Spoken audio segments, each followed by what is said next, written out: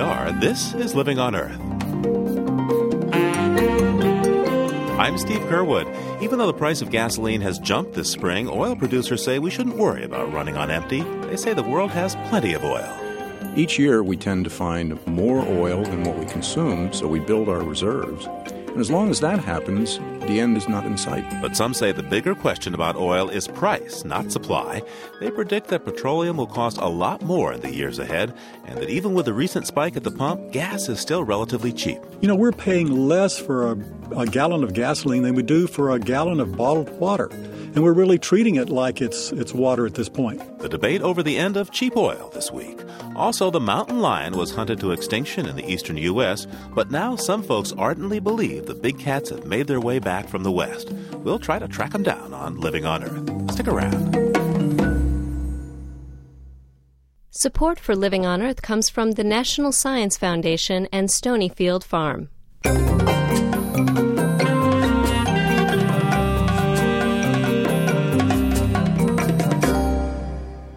From the Jennifer and Ted Stanley studios in Somerville, Massachusetts, this is Living on Earth. I'm Steve Kerwood. If the recent run-up in gasoline prices has you thinking that gas is going to stay high or go even higher, and it's time to get a more fuel-efficient car, you're not alone. Sales of the gas-guzzling Hummer are off by more than 25% from last year, and there's a backlog of orders for the gasoline-electric hybrid sedans made by Honda and Toyota. You can figure on waiting a month or more to get delivery of a Honda Civic Hybrid, which looks like any other Civic but can go as far as 650 miles on a single tank of gas. And the wait is now 6 months or more for the Toyota Prius, which has its own ultra-cool aerodynamic design, and you push a button instead of turning a key to get it going. Hollywood celebrities have made the Prius the in-car for a certain crowd, and some dealers have been getting $5,000 or more over list price. Dealers also report a quiet run on new and used diesel cars, which get better mileage and can also burn fuel based on cooking oil. But do today's higher gas prices in fact signal the beginning of a long-term trend? Or is this a momentary spike that will go away just as the high prices of 2 decades ago eventually dropped? The cover story of the National Geographic this month is titled The End of Cheap Oil. Bill Allen is the editor-in-chief of the magazine, and we begin our coverage today with him. Bill Allen, welcome to Living on Earth. Hi, Steve. It's a pleasure to be here. Bill, now you're from Texas oil country, right? Yeah, I grew up in the middle of the East Texas oil patch. What was that like? Well, it was very interesting. All of your friends, or a lot of your friends, were involved in the oil industry every day. You always drove past oil derricks that were still being used, and a lot of additional production being taken out of some of the old fields there. So, from your youth, oil's a pretty good deal then, huh? Well, it has been. I know when I was growing up, I remember some of the oil wars when there were cheap gasoline prices, down to about 19 cents a gallon. Boy, we haven't seen that in a long time. I guess not. In fact, rising gas prices have many people grumbling. But now, your story, your cover story in the National Geographic says we're still living in the age of cheap oil here in the United States. How so? Well, that's it. Steve, if you look back and you see what the production has been and where we are and what we're actually charging for oil, you know, we're paying less for a gallon of gasoline than we do for a gallon of bottled water. And we're really treating it like it's water at this point. We're seeing oil that is at prices of about, a little under $40 a barrel now. Back in 1983, when there was an oil spike, it went up to about the equivalent of $70 a barrel. So with disruptions, we could see that kind of level, especially as demand increases. So at what point do you see us crossing over from cheap to expensive oil? And to what extent are the current rising gasoline prices a signal of us getting close to that threshold? Well, I think what you have to look at is what the increasing demand is around the world. For example, we're using about two-thirds of our oil supply right now to burn in cars and airplanes and trucks. But we're producing about 40% of what we use in this country. And we're using 25% of the entire world's production of oil right now. And we only have 5% of the population. So what's going to happen when a country like China, for example, comes online and begins to rise to the level of consumerism that we have in this country? They purchased about 2 million cars last year. We put about 17 million on the road. But as that goes up in China, we're going to see an incredibly increase in world demand for oil. And when demand goes up and supply does not keep pace with it, then the prices go up. And that's what we mean by the end of cheap oil. Well, let's talk about supply. While some folks say that the supply of oil is going to be in decline, others say that there are plenty of undiscovered reserves. What is it? Iraq officially has 100 billion oil reserve, but they think that it's 10 times that if you were to really go on the geological expeditions. And they say that there's actually plenty of oil on the planet. What did your reporting find? We found there's a lot of oil on the planet. And that's why we put the emphasis on cheap oil. It depends on the price. If you're going to say, we have $35 a barrel oil today, well, what happens if the price goes to $70? That's going to give a lot of people an incentive to go out and explore for more oil and increase the supply that we have. So it's really looking at what the supply and demand curves are. Now, when we're actually going to cross that supply-demand point is really a subject of some debate. Well, how do you tally these oil forecasts, and how do you give them credibility? When you were working on this story, how were you able to weight these estimates? What we tried to do was see what the extreme ranges were. And then there's a predominance of, it's almost like a bell curve. You begin to see a clustering of estimates in the middle. And so we accepted something around the time of 2016 to perhaps 2020 as being the most likely time at which this tipping point is going to occur. But all of that depends, Steve, again, on how high the price of oil is going to be. If you're talking about $25 a barrel oil, there's a certain amount in the ground. If you say, well, we're going to go to $40 a barrel oil, then suddenly, well, it makes more sense now. I can invest and put more money into developing new fields over there that we think are going to be more expensive to produce. So we will have an even greater amount in our reserves. Then if you look at the tar sands in Canada, for example, where you have estimates, if you include the estimates of the tar sands in Canada, you've moved them right into second place in worldwide petroleum reserves.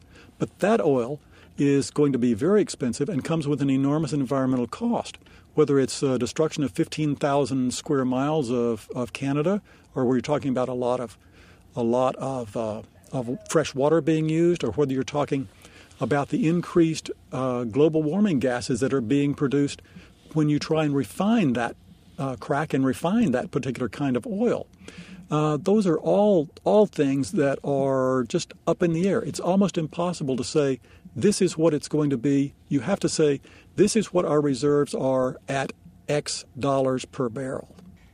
Let's talk a bit about oil recovery technologies. Now, you grew up in the oil fields there of East Texas. They used to just, put a drill in the ground and go, right? That's exactly it. And then some things came on called secondary recovery, at which you could inject either water or gas into the ground and drive that oil out of the oil shale or the oil sands up into the pipes for recovery. And that has really increased greatly the recovery of the amount of oil that you can recover from each field. And now the Russians have begun using this kind of technique in their areas. And it has really increased their production quite dramatically. As a matter of fact, they just surpassed Saudi Arabia as the world's largest oil producer. And that's primarily because of the secondary techniques. They're now beginning to drill for oil and to recover oil in the same way that the United States has been doing for a long time. So what's the true cost, then, of these emerging oil technologies in terms of, the environment as well as the political and social impacts? Well, Steve, there are a lot of things that are really the hidden costs of oil and using gasoline, for example. Some are even more subtle than others. If you look at just the cost of the oil itself, about 50% of the cost of a gallon of gasoline in this country comes from the crude oil cost itself. But then you have other costs such as refining and distribution, the profit to the oil companies, et cetera. And then you have taxes. Now, in this country, we pay probably less tax than almost anyone else in the world on oil. If you look at Germany or England or some of the other European countries, you end up with $3 to $4 per gallon in taxes. But there are other hidden costs, such as the cost of sitting in traffic and burning fuel that is not being used to push someone somewhere, but is just being burned while you're sitting at stoplights or in gridlock someplace. Then the cost of accidents. But there's an even more hidden cost than that, and it's one that's almost impossible to measure. What is the cost of securing oil fields around the world? This is in terms of military presence, of security presences around the world, whether it's in the oil fields themselves or in the shipping lanes to protect that. Right now there's a big worry in the Malacca Straits around Indonesia as to what's going to happen if Al-Qaeda should suddenly launch an attack there. You have a very narrow choke point about a mile across. If a big tanker or something is sunk there, then you're going to have to have a bit of a diversion in an additional 1,000 miles in your trip to get oil, especially to Japan, for example. So these are all really, really hidden costs, and there's almost no way to put a price on that. Well, let's make a try at looking at these hidden costs. What do you estimate it costs us in terms of, say, accidents? I would guess probably about $1 a gallon to sit there and burn oil while you're sitting in a traffic jam, and about another 80 cents for traffic accidents and stuff. So by the time you add all of these things together, you're looking at a price somewhat over $4 a gallon is the actual cost of the oil that you're burning in your car now. What kind of stab could you make at the defense costs? I mean, what's sort of the minimum amount that we could attribute to our military presence that's required to maintain oil security at this point? That's an even more difficult number to come up with. It would just be a wild guess for anyone to come up with what percentage of our military budget is devoted to that. But I would think it has to be at least another $1 or $2 per gallon. So at the end of the day, gasoline for a car is costing everybody about $6 a gallon. That would probably be about right. $6, maybe even $7 a gallon, Steve. We don't pay that at the pump, of course, but because it comes from things like the defense budget or people's health insurance for taking care of accidents or companies really losing the productivity of employees stuck in traffic. That's exactly it, and that's why those are such hidden costs and why it's so hard to narrow those things down. But they are indeed real costs of oil. So, Bill, how do you get that number into the public discussion about the way we use energy, the way we use oil? Well, Steve, I think one of the best ways is to do exactly what you're doing right now. Get it out there and make people know what the true cost is. And then maybe they will be able to figure out that, hey, this is an extraordinarily valuable commodity. Maybe we should concentrate a little bit more on that 1/3 of our oil supply that is not being burned, but is used to produce fertilizers, for pesticides, for plastics, for your soccer balls, bike helmets, cell phones. That kind of thing may be an even better use for the oil that we have now. I want to ask you more about that, but we need to take a break right now. My guest is Bill Allen, editor-in-chief of National Geographic magazine. In just a minute, we'll continue our discussion with Bill Allen and then talk with the chief economist from the American Petroleum Institute. Stay tuned to Living on Earth. Welcome back to Living on Earth. I'm Steve Kerwood. If you're just tuning in, my guest is Bill Allen, editor-in-chief of the National Geographic magazine. This month's cover story is called The End of Cheap Oil. Bill, before the break, you were telling us how oil is used for more than just gassing up our cars. While 2/3 of it is used for transportation here in the U.S., you said the remaining third goes for a wide variety of other purposes. Now, what are some of these other uses of oil?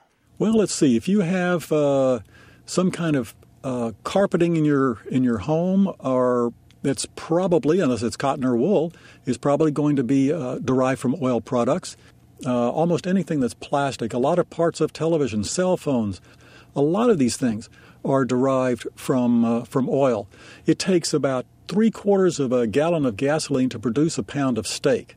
It takes about 7 7 gallons of oil in order to produce a tire. So there are a lot of things that we don't really think about that are directly related to the rest of our lives. We have a lot of these things that are produced, and as a matter of fact, some people have said, perhaps it is that oil is really too valuable to burn. It's much more useful for all of these for the entire plastics industry, for all of this. If the cost of our food, for example, the reason that corn costs is relatively inexpensive is probably because of relatively inexpensive oil.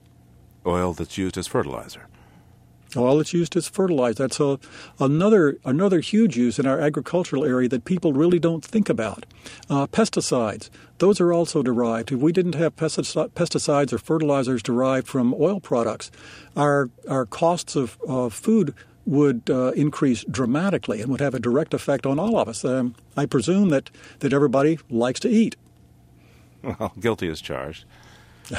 If oil gets more expensive, it would seem that alternatives would swing into place, that very high price would change people's behavior. Like in the old the embargo, say, from the 70s, people started building and buying much smaller cars.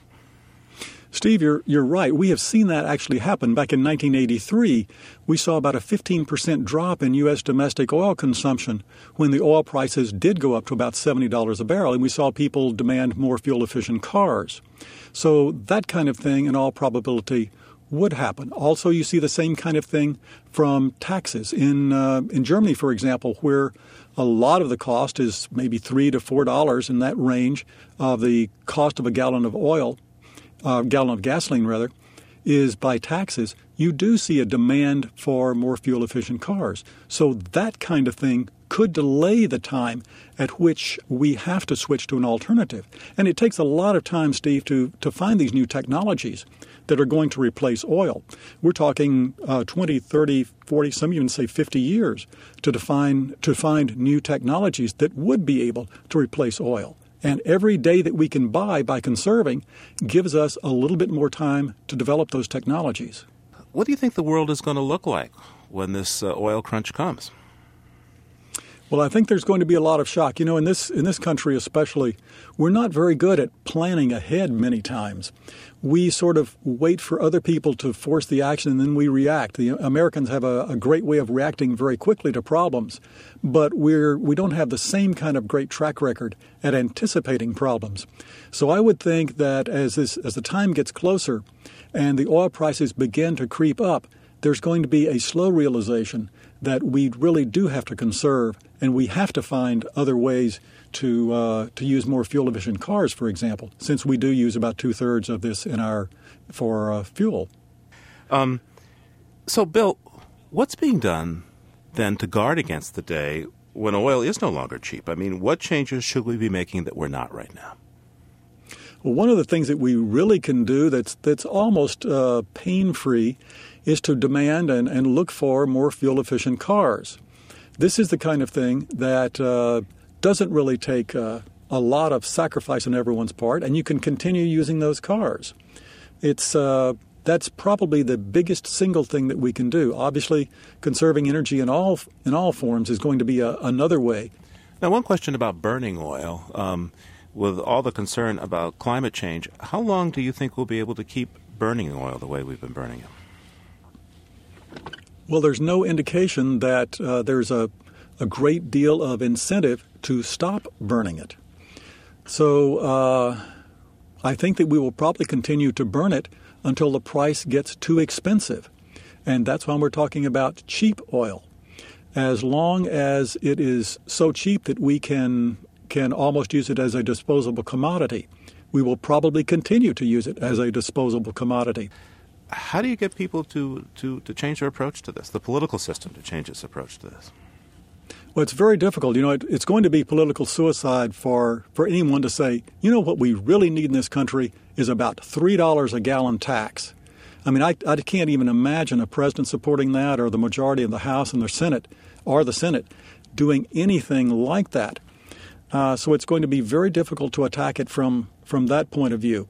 And what's going to happen as these prices go up, and as we see what the effect is of this increased oil price, we're going to give away to other countries and to other petroleum suppliers the ability that we have to control our own destiny.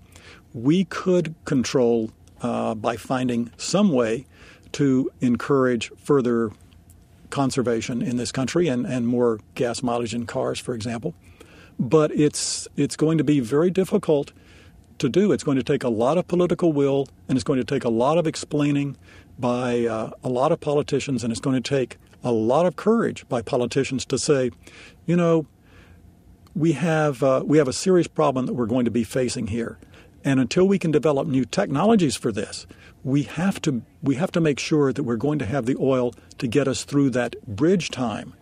It may be that there has to be some other drastic step that is taken, but what's going to happen is that drastic step is probably going to have to be taken outside of our political system, because we might react very well to that, but I don't think that we're going to be proactive. You said it would take drastic action. What do you mean by that? If there is another bump in oil prices, if there is a huge political change in some country that has control over a significant part of the supplies in the world, and you see oil suddenly double or triple in price, that's drastic action. At that point, there's going to be an enormous gas line down the street. There's going to be an enormous increase in the cost of food, of all the things that we use oil for, plastics. Anything that has plastic would go up if you see that price spike in petroleum products. So it's that kind of thing that would then be outside the control of the United States that we would have to react to. We have the ability to try and change standards for automobiles, to even consider the possibility of reducing oil consumption some way. But if we don't do it and someone else does, then that's the kind of shock that everyone is going to see and recognize, man, we have really been hit right between the eyes with this. Bill Allen is editor-in-chief of the National Geographic magazine. Bill, thanks for taking this time with me today. Thank you very much, Steve. I enjoyed it. To get a different perspective, I'd like to turn now to John Felmy. He's chief economist and director of policy analysis and statistics for the American Petroleum Institute. John, welcome to Living on Earth. Thank you for having me. Now, I got to ask you this. We hear from folks who say that the days of cheap oil are coming to an end, that oil production could peak sometime soon, say by 2016, and gradually head down from there. How accurate do you think these predictions are? I don't think they're at all accurate. Folks have been arguing that we're going to run out of oil very soon for the last 100 years. But unfortunately, the facts don't prove them correct. Each year, we tend to find more oil than what we consume, so we build our reserves. And as long as that happens, the end is not in sight. So, from your research, what would you say is the worst-case scenario for the global oil supply that you consider in your long-range planning? I mean, at what point is there going to be tightness in the supply? Is it 5 years, 10 years, 20, 50, 100, 200? At what point does your research say, well, we should be concerned? First of all, we're never going to run out of oil. It's a question of the price and the tightness, as you indicated. It's clear that there are abundant resources. We've got a trillion, maybe 1.2 trillion barrels of oil that we know about, and there's probably twice that we haven't simply found. The question is, will we be able to go about and get it? Will we be able to explore for the oil, and will we be able to develop the resources that are most promising? Okay, and the answer is? The real concern I have is for the restrictions to be placed on the industry and not allow us to do that. And then it could be short-term in terms of supply impact. So it's really more the political framework that I can see as a restriction on supply. What would those constraints be, John? Basically preventing us from developing resources where we know they are. Alaska is an excellent example where we could produce 10 billion barrels of oil, but we can't explore and produce it there. The outer continental shelves of both the west and east coast are another example, some Rocky Mountain areas. And then internationally, there's, of course, the politics of various countries that may prevent that type of exploration. So it's more of not being able to develop it is the big concern that I have. John, at some point in the years ahead, the economy is going to going to make a change in how it consumes energy, whether it's over the near term or further out. At what point do you see economies making a shift away from burning oil? It's likely not to change within our lifetimes. If you look at what share oil comprises of our consumption, it's roughly 40%. There are very few other alternatives to oil, especially for transportation, that one can see. Developments such as hydrogen and other alternatives, whether they be electric vehicles or things like that, are much further down the pike than we can see at this point. There are some promising alternatives that can be developed, such as methane hydrates, which is natural gas frozen in ice crystals, which could perhaps play an important role, say, in the latter part of this century. But in the short run, the role of oil, coal, gas, nuclear, and hydro are likely to be the same, and those are our conventional energy sources. Now, people say that if you were to take today's dollars, that the last peak of oil back in the late 70s, early 80s was about the equivalent of $70 a barrel. How close to accurate is that view? When you adjust for inflation, you'll find that the price of a barrel of crude oil in 1981 was about $72 a barrel. And gasoline prices were almost $3 a gallon when you adjust for inflation. So from that analysis, you would say that we have a long ways to go then in the present price run-up before we feel the discomfort of the 1970s, 1980s? Well, it's clear we've already begun to feel some of the discomfort because, of course, higher oil prices mean lower incomes, lower purchasing power, a drag on the economy. But we're far from the peak of oil prices that we experienced in the early 1980s. What would it do to the economy if we got back to those early 80s oil prices, if oil, in fact, was $70 a barrel? If we went from the current price, which is just slightly less than $40 a barrel, to over $70 a barrel, many economists would argue that it would likely push the economy into recession. And what are the odds of that happening at this point, do you think? At this point, it's very difficult to tell. It's going to depend on, first of all, OPEC behavior, how well things turn out in Iraq, Venezuela, Nigeria. And then on the demand side, will the Chinese economy continue to grow at the very fast rate that it has been growing? And will other economies continue to grow, such as India? And each of these economies has increased their demand for petroleum dramatically and has had a real impact on the world marketplace for crude oil. So maybe the question is not whether, but when we'll see $70 a barrel oil. Well, then you have to get back to the supply side. As we've seen, technology in the oil industry has continued to dramatically improve. We have been able to find oil much more easily than we have in the past at much lower cost.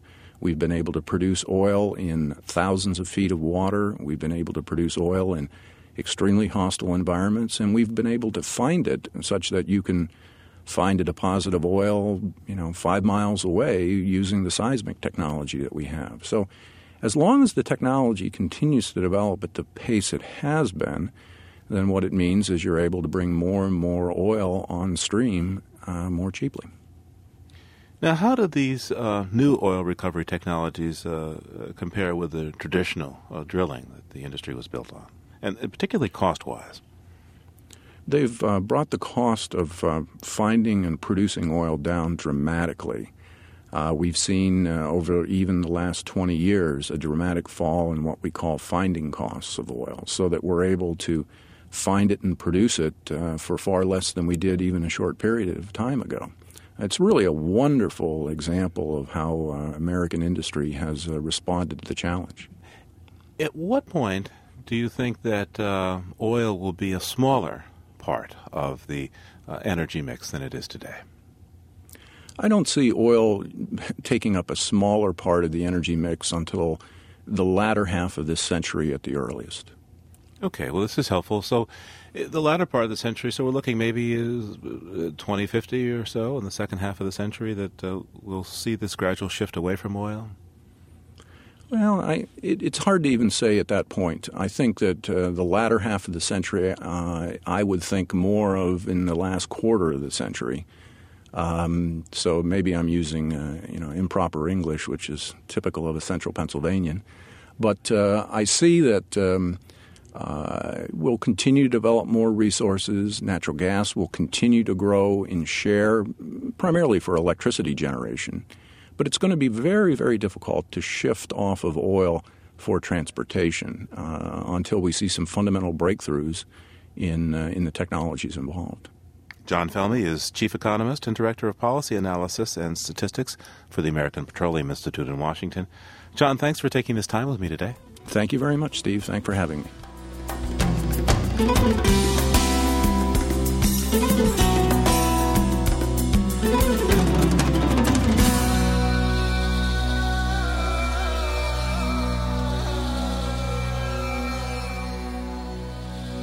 Just ahead, tracking the trail of the elusive and perhaps mythical eastern cougar. First, this note on emerging science from Jennifer Chu. New research from England suggests that ducks, like their human counterparts, have regional accents. According to Dr. Victoria de Rijke of Middlesex University, a duck's environment is a big factor when it comes to fine-tuning its dialect. De Rijke recorded the various sounds of Cockney ducks in the heart of London and their Cornish cousins at a farm in Cornwall. The mallards were all born and bred in their respective locales, and after some careful listening, De Rijke noticed some audible differences. These Cornish ducks communicate in long, relaxed quacks. De Rijke attributes this to the slow pace of country living. These city ducks prefer louder, brassier quacks. De Rijke believes that the fast pace of London breeds louder, more stressed ducks. These quack scents are much like the accents of human inhabitants of the same regions. Cornish speakers are known for their more open and drawn-out sounds, whereas the Cockney brogue uses shorter and more guttural vowels. In the future, Dr. de Rijke hopes to take this duck research abroad and explore the quacks of Scottish, Welsh, and Irish fowl throughout the British Isles. That's this week's Note on Emerging Science. I'm Jennifer Chu. And you're listening to NPR's Living on Earth. Support for NPR comes from NPR stations and Aveda, an earth-conscious beauty company committed to preserving natural resources and finding more sustainable ways of doing business. Information available at Aveda.com. The Noyce Foundation, dedicated to improving math and science instruction from kindergarten through grade 12. The Annenberg Foundation, and the Kellogg Foundation, helping people help themselves by investing in individuals, their families, and their communities. On the web at wkkf.org. This is NPR, National Public Radio. It's Living on Earth. I'm Steve Kerwood.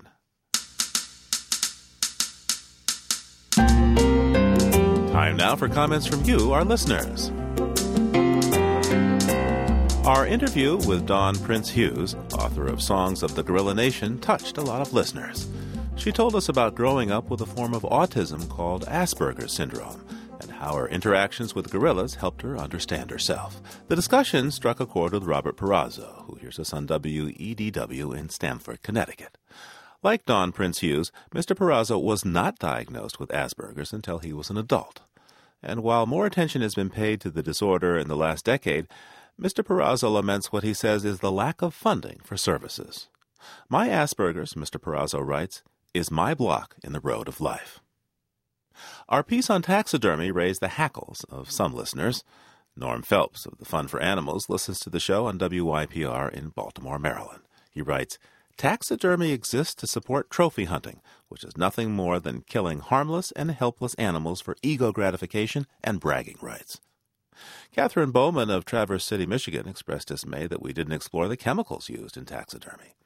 Ms. Bowman used to do taxidermy and tanning until she, quote, woke up and decided I must be part of the solution to creating a healthier and sustainable world. She continues, there is just no environmentally conscious way to dispose of used taxidermy chemicals. What kind of legacy would I be leaving future generations? And finally, an apology for an error. Sid Miller of New York listens to us on WNYC and wrote in to take us to task for a comment we made in our coral reef story. We compared a damaged coral reef to a ragged neighborhood in the South Bronx, and Mr. Miller says that reference is not only untrue but prejudicial. We here at Living on Earth agree and apologize. That comment was originally edited out of the broadcast and got back into the show tape by mistake. And if you have a gripe or hear something you like, you may call our listener line anytime at 800-218-9988. That's 800-218-9988. Or write us at 20 Holland Street, Somerville, Massachusetts, 02144. Our email address is comments@loe.org. Once again, comments@loe.org. And you can hear our program and our previous programs, for that matter, by visiting our website, livingonearth.org. That's livingonearth.org. The big cat scientists call puma concolor goes by a number of common names in the U.S. Puma, panther, mountain lion, catamount, cougar. The long list of names reflects the animal's wide historic range. People once encountered the big cats in nearly all wooded parts of North America. Mountain lions still inhabit much of the West, but wildlife experts say the cat no longer exists in the East. Hunters and settlers wiped it out long ago. Or did they? From the southern Appalachians to New England, hundreds of people insist the big cats still roam remote patches of the eastern states, and they're determined to prove the experts wrong. Living on Earth's Jeff Young reports. Todd Lester should be asleep. He just worked the night shift in a West Virginia coal mine, then showered, pulled on one of his mountain lion T-shirts, and drove 4 hours to this remote part of the Monongahela National Forest. Now he'll spend hours in the wet woods in search of something most experts tell him does not exist. Yeah, it probably is an obsession. And it's, if somebody's calling you a liar, then, you know what you saw, it does something to you. Lester spends most his free time traveling these back roads and trails in a quest for photographic evidence of the animal he says he caught sight of some 10 years ago, an eastern cougar.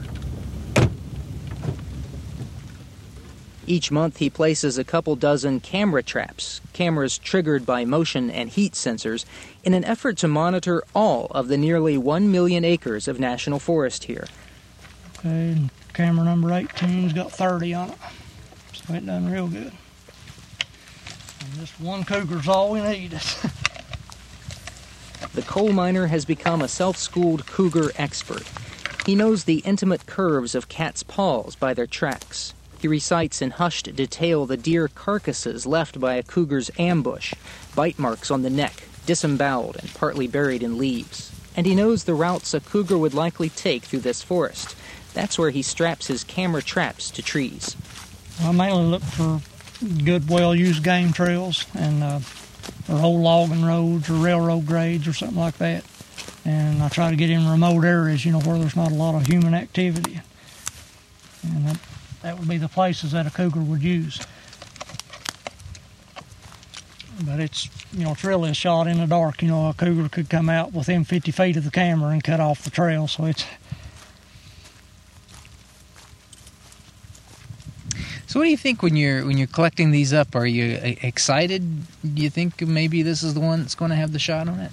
Yeah, I tell you, you take these pictures to Walmart, and you'll take 20 rolls of film in and give them to them, and they do an hour service on them, 1 hour photo.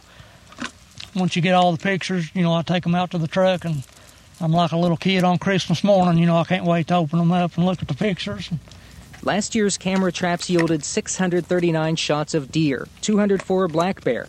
One destroyed the camera. There were 40 startled coyotes, 20 bobcats, various raccoons, hikers, hunters, and mountain bikers.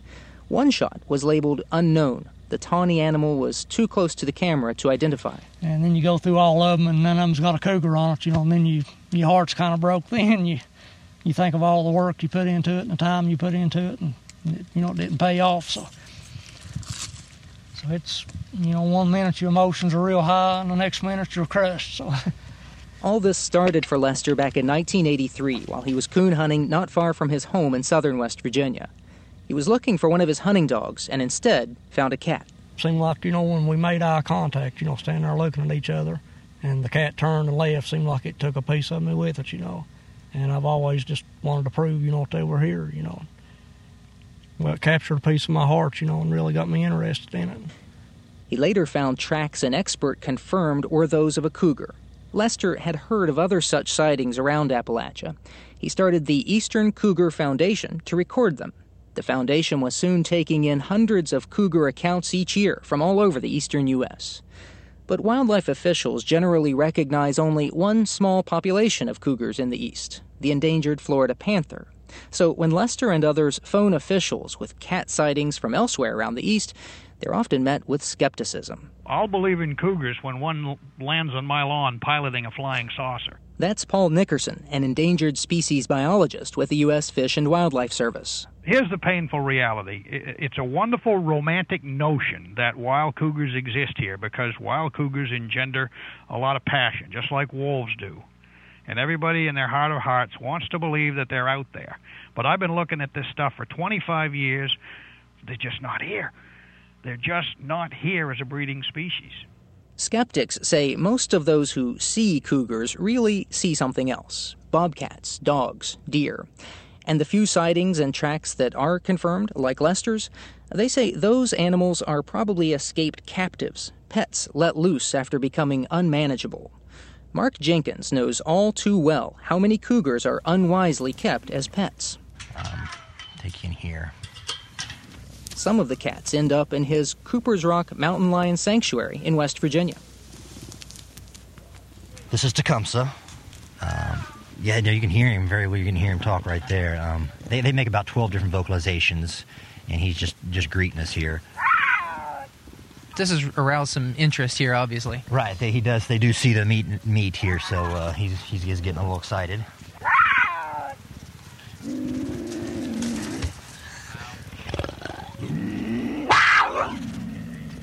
It's easy to see why someone might want to release a cougar once it turns into 180 pounds of unpredictable predator.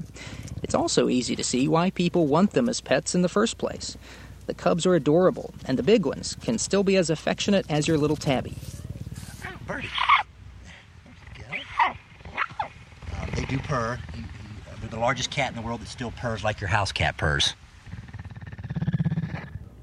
Participants in the Eastern Cougar Foundation's recent conference visited Jenkins Sanctuary for at least one guaranteed cougar sighting.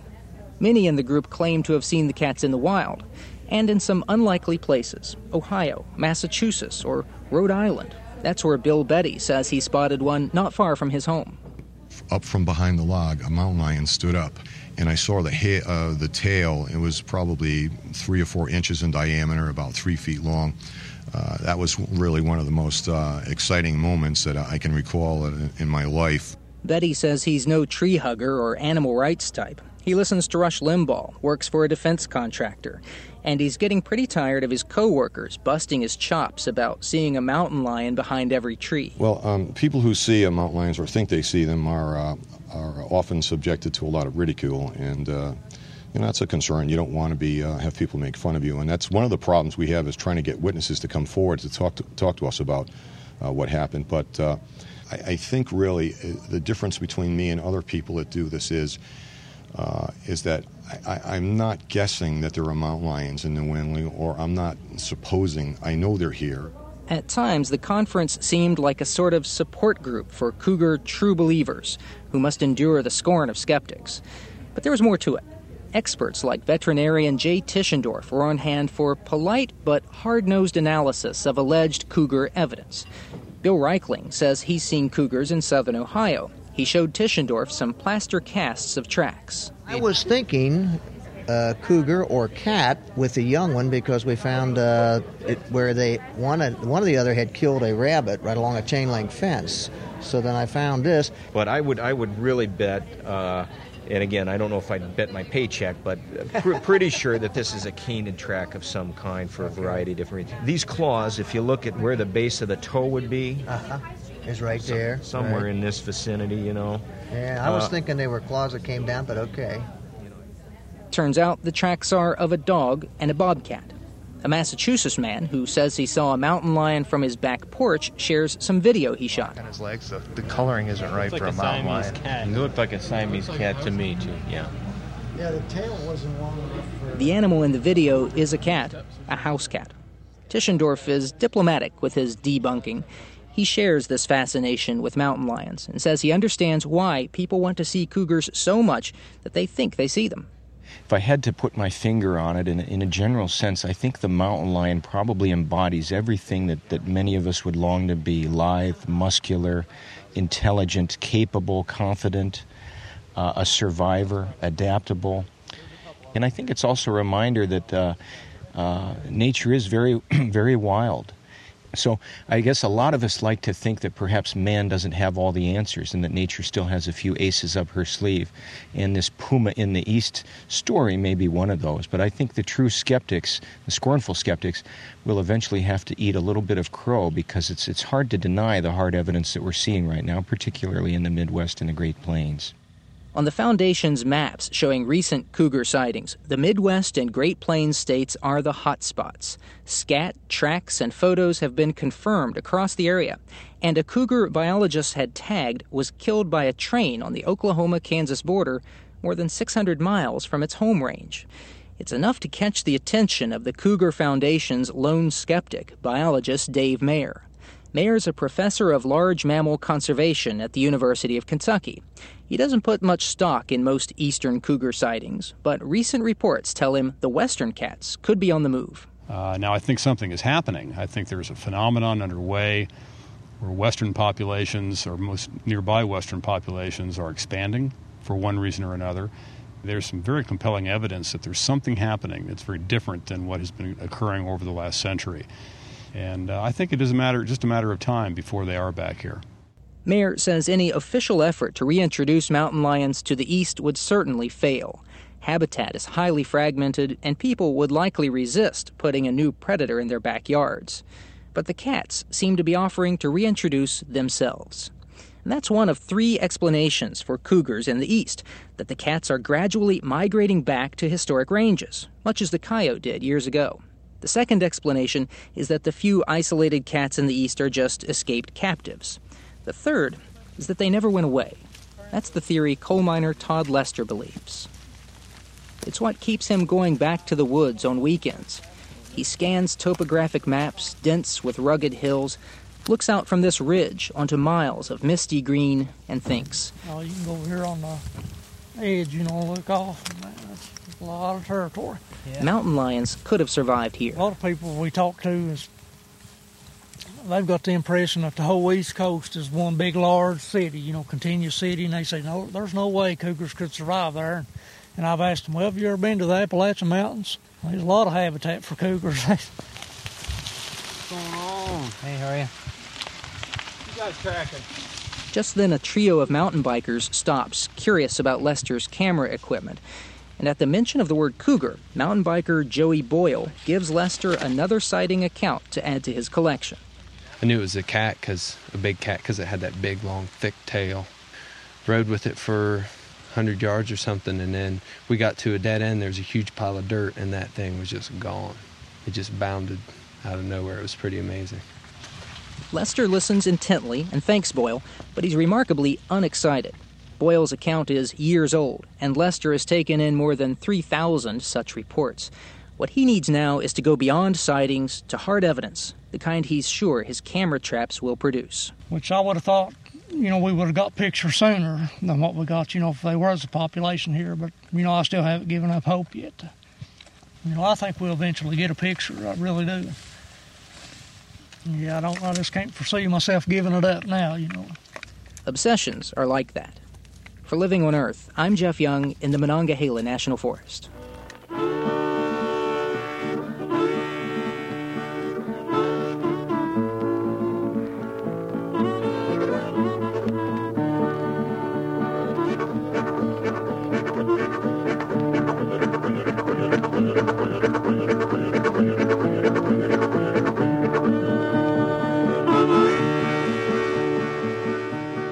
For this week, that's Living on Earth. Next week. 1, 2, 3, 4.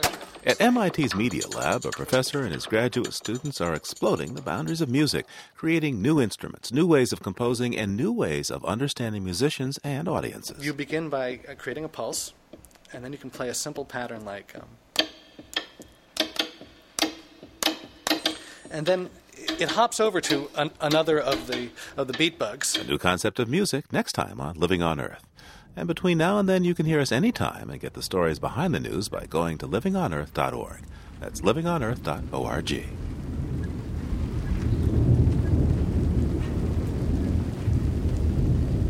Before we go, we get drenched by an evening thunderstorm. What begins as a drizzle turns into a downpour, drumming rhythmically on a metal roof. Steve Peters recorded these sounds near the foothills of the Manzano Mountains in central New Mexico.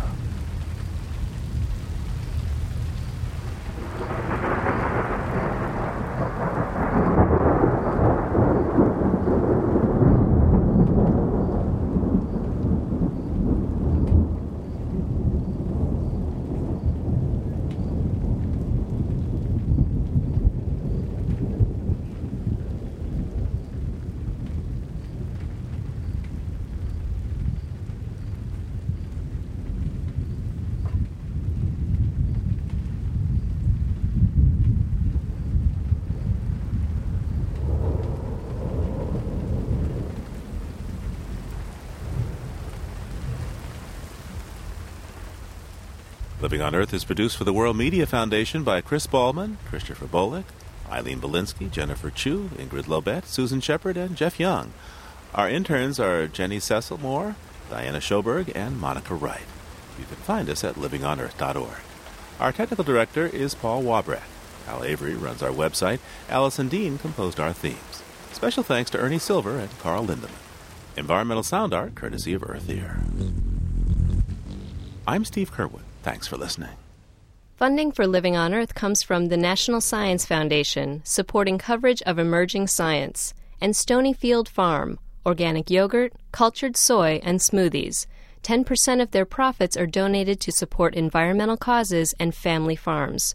Learn more at stonyfield.com. The Ford Foundation for reporting on U.S. environment and development issues, and the William and Flora Hewlett Foundation for coverage of Western issues.